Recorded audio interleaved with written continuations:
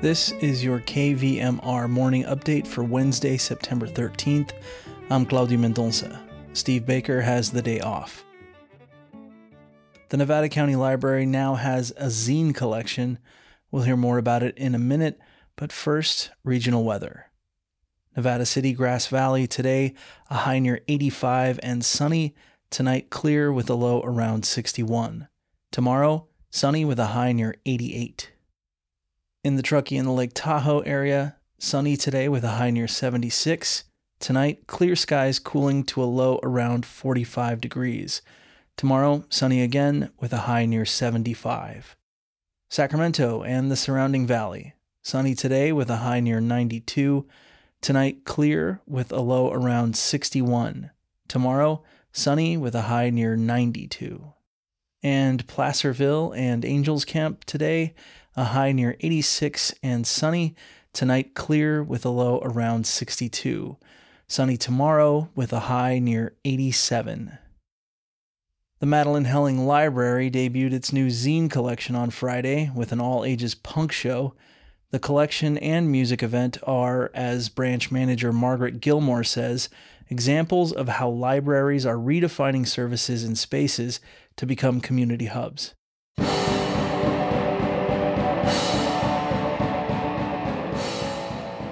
Nevada County locals Slutsville took center stage on Friday at Madelyn Helling Library.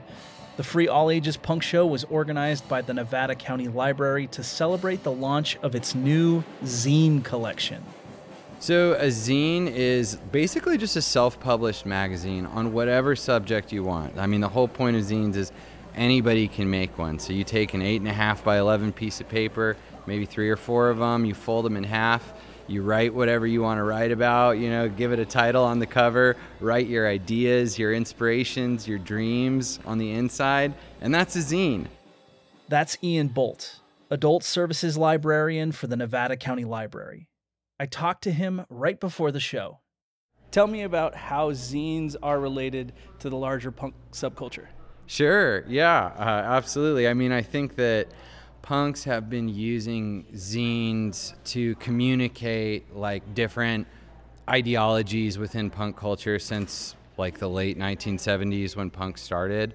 Bands started distributing zines inside of their albums, especially in England. So you'd get a record, and then instead of just an insert with lyrics, you'd have this folded piece of paper which had a band's their political thoughts or just their poetry. So yeah, it was really a way for punks to be able to, beyond just music, communicate broader ideas to one another. And I think that tradition still survives. So it's very connected to the punk subculture, but it's not just punk, is it? No, it's not just punk at all. I mean, it's anybody. It's anyone who has an ideology that they want to express. Like, for example, somebody who puts out their own chapbook of poems. Like, that's a zine. You're putting your poetry out, you're folding an 8.5 by 11 piece of paper, and, because you want people to read your work. And it's not exclusively political either. No, absolutely not. We've got zines here on how to grow houseplants, zines here on like how to grow a palm tree or how to attract birds or like a beginner's guide to tree watching. I think zines are just a way for people to express themselves, and however people choose to do that is completely up to them. But as a library, we're just here to support people sharing ideas, and it doesn't have anything to do with politics. We just want people to continue sharing ideas with one another because that's how we grow as a society. Tell me how the zine library works. Is it bring one, take one, check out? How does it work? You can borrow up to 3 zines at a time. You don't need to check them out. You just take them with you. When you take them with you, you should also take a zine passport with you. It is a square card that has a space for 10 stamps on the back of it. So when you bring your zines back to a library branch, they will stamp your zine passport for each zine that you return.